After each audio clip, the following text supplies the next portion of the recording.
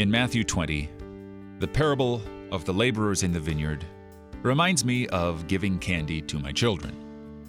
I've got 4, and if I start with the youngest and give them 1 piece, the temptation will be to give the older children more candy because they are bigger in stature and size and can process it. But that's not what this parable is about. This parable is not about candy. This parable is not about the denarius. This parable is not even about a vineyard. This parable is nothing less than the grace of God, our Heavenly Father. With this parable, Jesus would teach us of God's unbelievable grace. Because His grace goes beyond any time frame for which we have believed.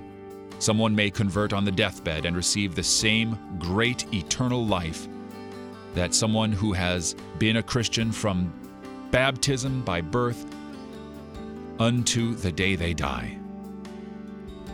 If you are a believer in Christ, you have eternal life. Doesn't matter for how long you have believed. And yet, we are called to grow up into our faith. So the longer you work in the vineyard, the more experience you have, the better you can teach those who have come just newly. You're listening to Oratio, part of your morning drive for the soul, here on Worldwide KFUO. Christ for you, anytime, anywhere.